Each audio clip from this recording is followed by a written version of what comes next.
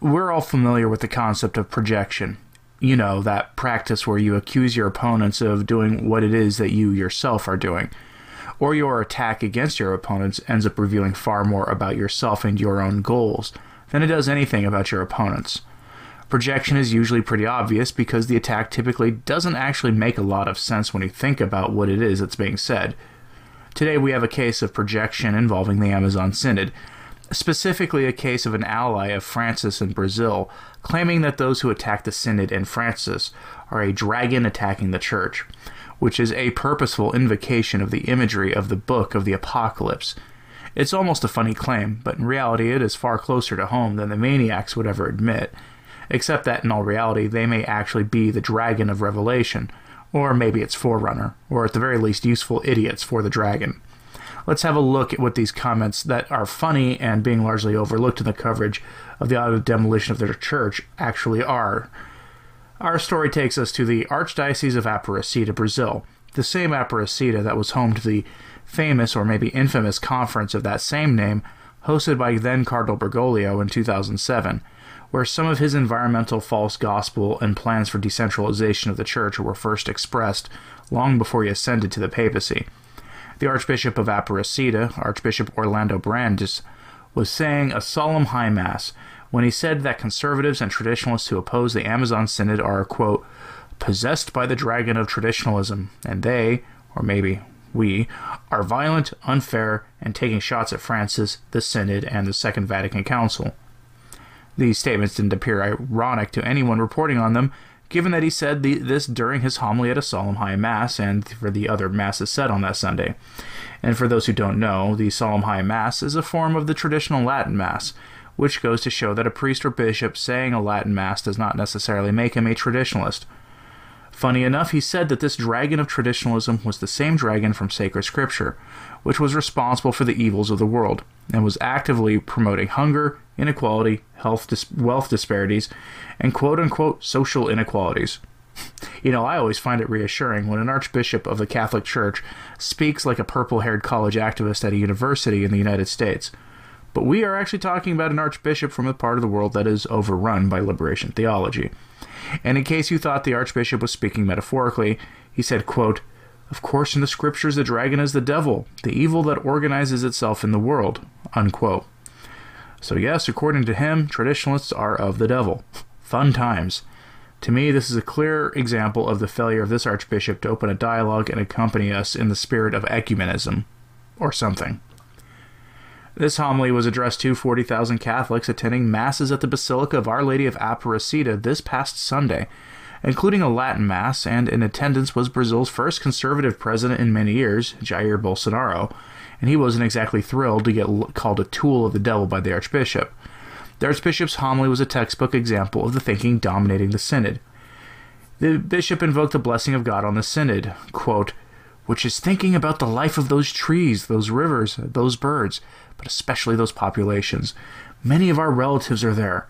Deliver us from evil, and we will then be free, so that in Brazil our children do not die anymore from one stray bullet, our young people do not commit suicide, and our elderly have a place of dignity to live and survive. End quote.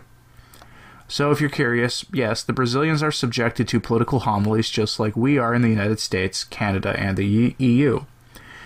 This homily was toned down only slightly when the president himself was in attendance, blaming both the left and right instead for the problems. But he was aware of the earlier and later versions of the homily as Jair Bolsonaro's cabinet members issued terse responses to it. But the best part was that the bishop responded to media criticism that he was being too nice to the president by returning to his attacks on the conservatives and traditionalists in the church in his media address. To the media, who are just as unworthy of being trusted in Brazil as they are in the United States and Europe, he said, quote, everyone knows what is right. We have many people holding traditionalist views who do not accept the Vatican and the Pope, sometimes with different names and sometimes with old names. The ideology of the left and right was always in the church, and we cannot be ideological. We need to be people of truth. Ideology always seeks its own interests. The truth is one person, Jesus Christ and his gospel. End quote. And yeah, he's right that there always have been factions in the church, although the left-right dichotomy comes from the Enlightenment, but, whatever. and that Christ is the truth. But this is just an amazing homily if I've ever seen one. If you've forgotten what the dragon is in the Bible, it's a reference to, the end of days.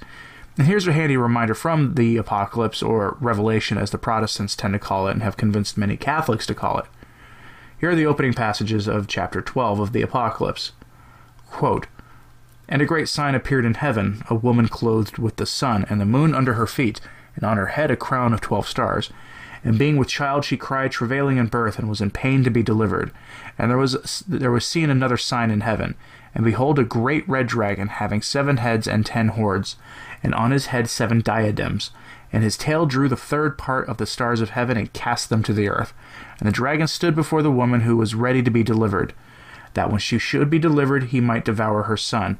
And she brought forth a man-child, who was to rule all nations with an iron rod, and her son was taken up to God, and to his throne." End quote.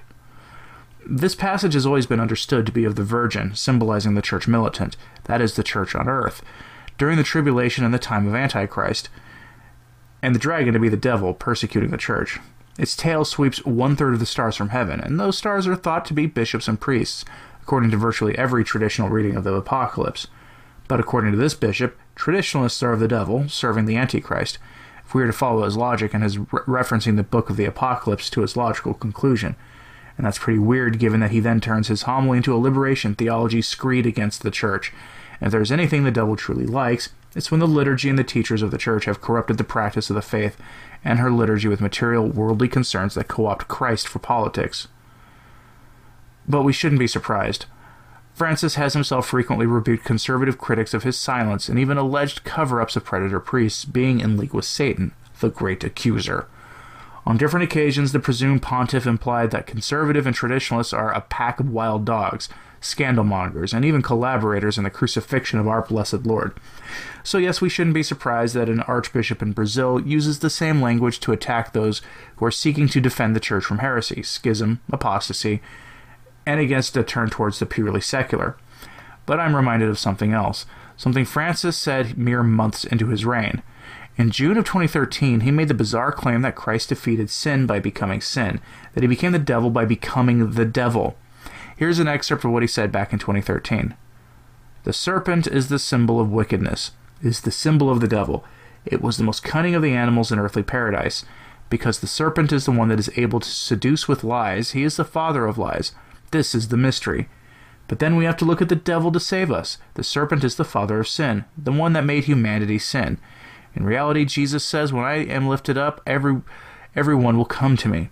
Obviously, this is the mystery of the cross. The bronze serpent healed," said Francis, but the bronze serpent was a sign of 2 things. The sin done by the serpent, the seduction of the serpent, the cunning of the serpent, and it was also the sign of the cross of Christ. It was a prophecy.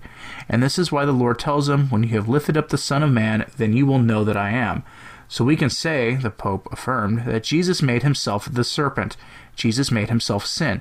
And he took upon himself all the filth of humanity, all the filth of sin, and he made himself sin.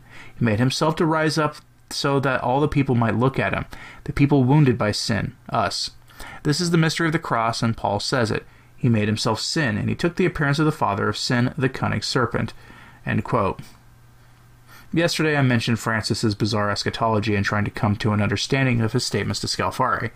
This is just another example of that, and has both influenced his own understanding of the polarization and divisions in the church, and that thinking has infected the minds of his bishops, like the Archbishop of Aparecida, who seems more convinced with reducing his political enemies to tools of Satan than he is in addressing the real spiritual crisis in the church today, in that he may very well take after Francis himself. I don't even really know what Francis's words about Christ and the devil mean. It sounds to me like a word salad version of how we understand Christ defeating death by taking on death on the cross, but utterly mangled into something that is useful as a cudgel against those who oppose innovation, compromise, error, and heresy. So be it. But 6 years later, it is evident that his thinking is still going strong in the church today, and even becoming more present among those who support the Amazon Synod.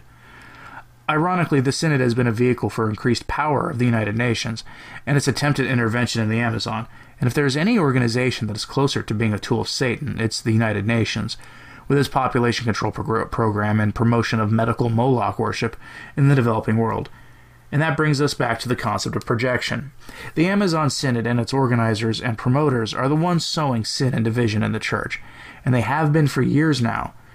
It is truly strange to see those who seek to defend the deposit of the faith accused of being tools of Satan by those who are leading people into sin and error through bad teaching, bad preaching, and an attempted destruction of the faith. They are projecting onto us the very thing they accuse us of being. That is, of course, lost on them entirely. Such is the way of things. So keep praying for the church and for these men leading her astray. Thanks for listening. I'm Anthony Stein. Ave Maria.